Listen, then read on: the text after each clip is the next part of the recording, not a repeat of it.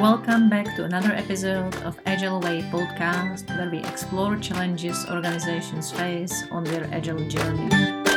How to become great Scrum Master, how to change your leadership style, or how to embrace agility at the organizational level. I'm Zuzi Shochová, Agile coach, certified Scrum trainer, and author of the Great Scrum Master book and Agile Leader book, and I'm your host for this podcast. I'm passionate about business agility, organizational culture, and agile leadership, and that was the reason why I decided to start this podcast, to share with you my experiences and stories from my agile journey.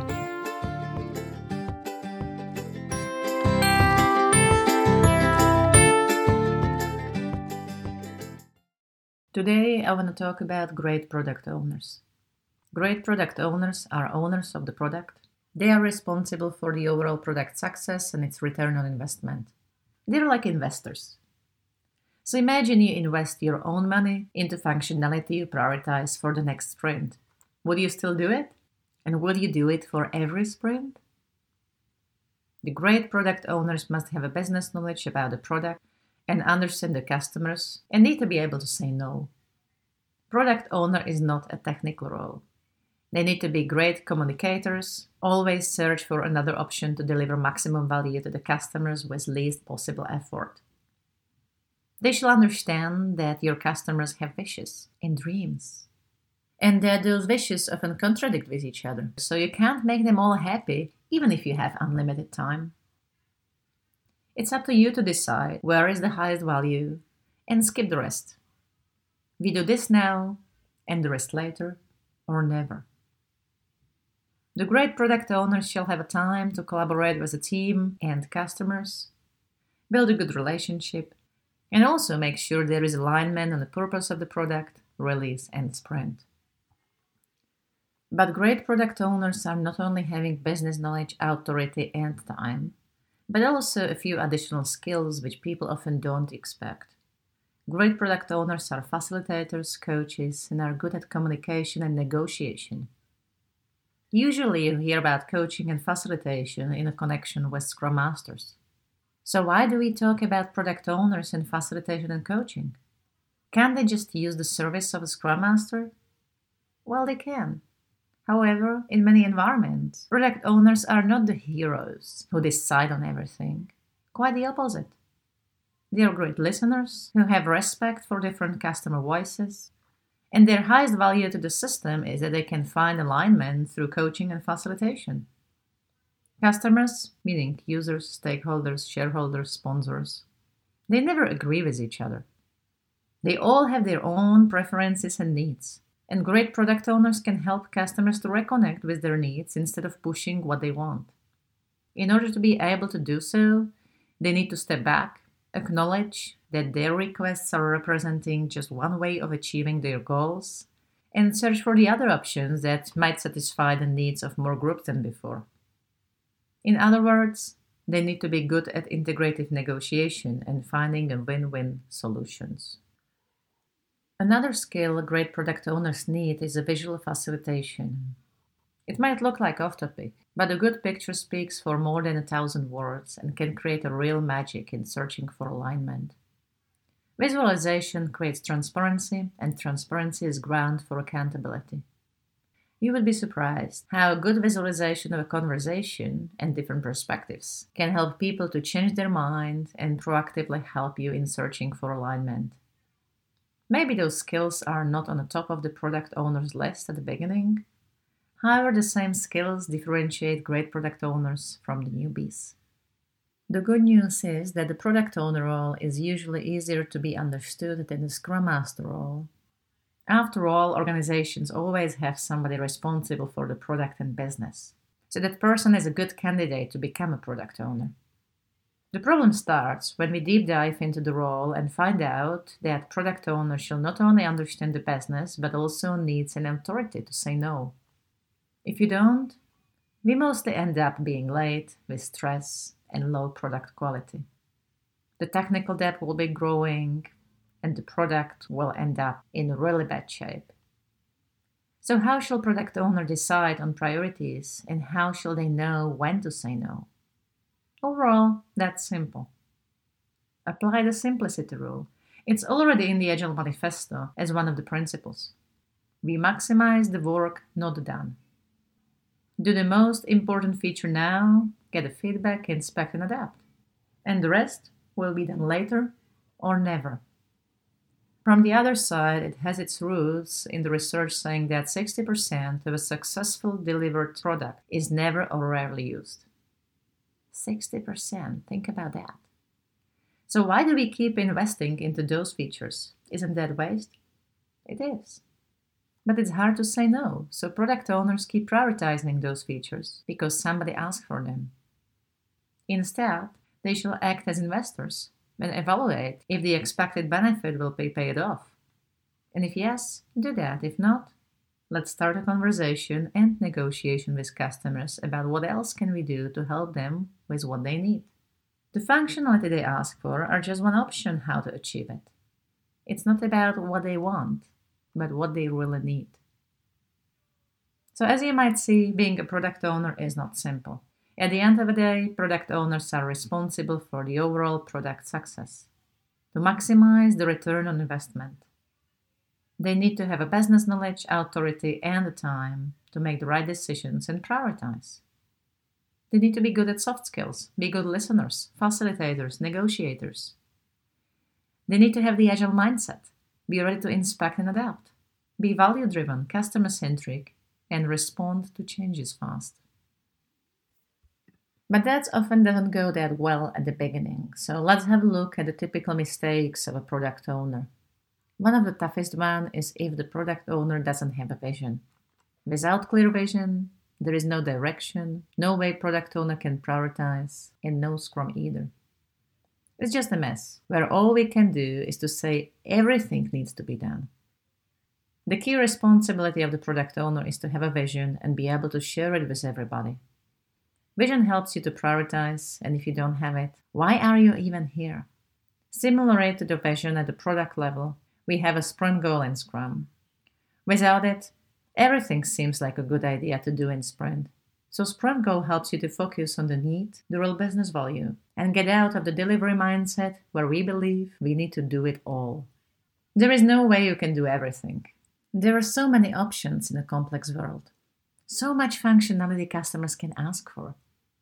The product owner who says yes to all wishes from the customers will fail, as the quantity will burn out the organization.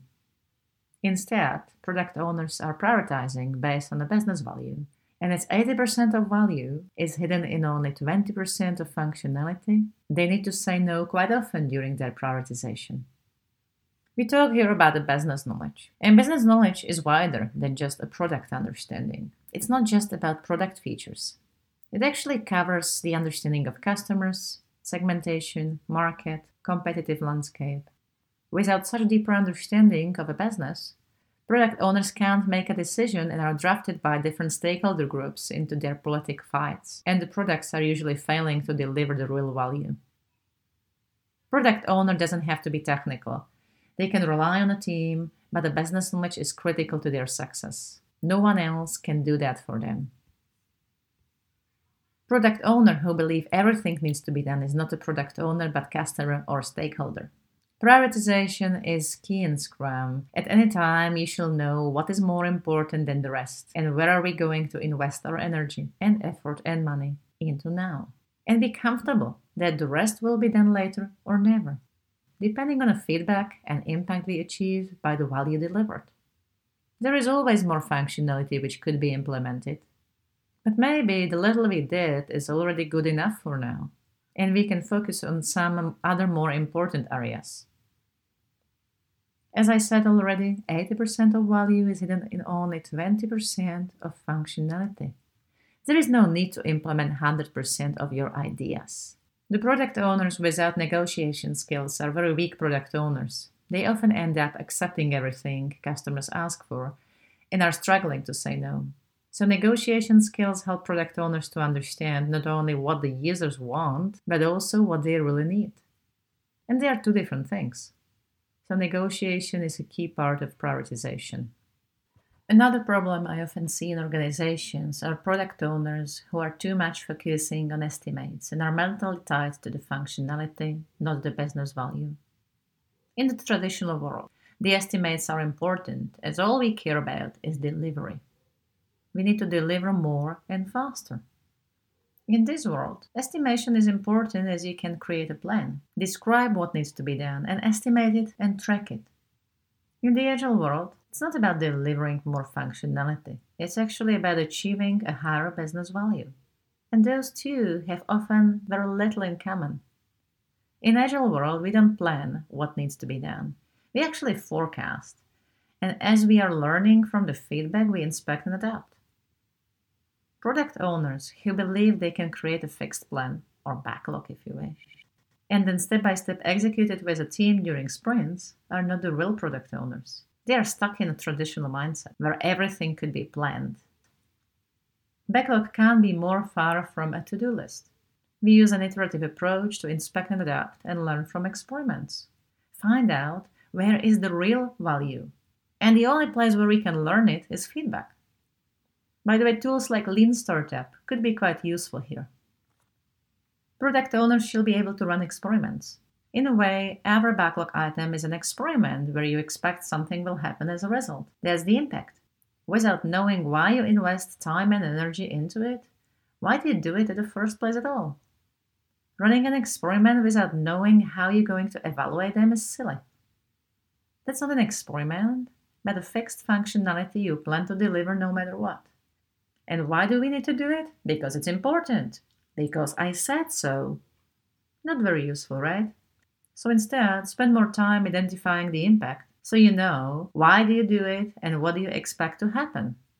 Tools like impact mapping are quite useful here.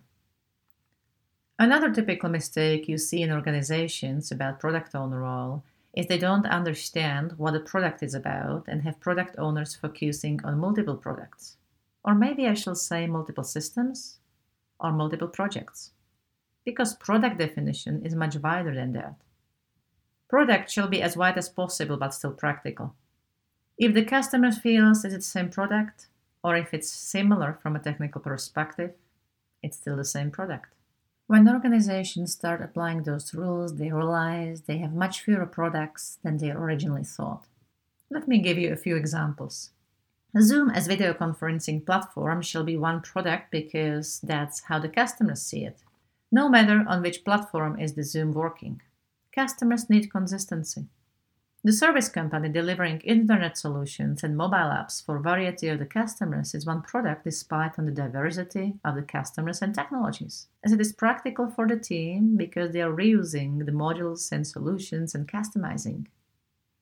The maintenance and the new development is one product, as it is the same from technical perspective and it's changing the same product really. In other words, your projects are just epics in your product backlog. When you think about it a while, it makes sense, as you need consistency in your delivered functionalities, flexibility to be business-driven, and ability to prioritize your features by business value, not by technical skills or domains. This is the real cross-functionality we aim for. It's not that difficult despite on the complexity of your product. The people who are building the product are smart and creative. They can learn. Product owners taking care of multiple products don't have focus, and often don't have a time either. Considering product owner is the person responsible for the overall product success, including the return on investment, it's quite useful to have the focus for making the product successful and don't switch the context all the time. In some organizations, you see product owners who are more like an enemy and don't feel being part of the team. They act as backlog managers, writing backlog items and telling the team what to do, waiting to get results at the end of a sprint. But instead, product owners are part of the Scrum team. They are team members. They shall collaborate with the team on delivering the value and achieving the sprint goal. They are part of the team. They are one of them. In a summary, great product owners are facilitators, coaches, and are good at communication and negotiation. They have a business knowledge, authority to decide on priorities, and time to collaborate with teams and stakeholders to maximize the value to the customers. They are investors, responsible for the overall product success to maximize the return on investment. Thanks for listening to this episode of the Agile Way podcast hosted by Zuzi Šachová, author of the Great Scrum Master book and Agile Leader book. If you love listening to this podcast, please leave us a review.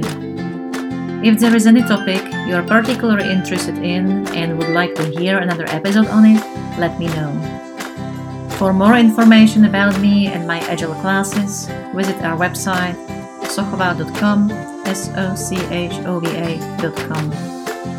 Thank you for listening.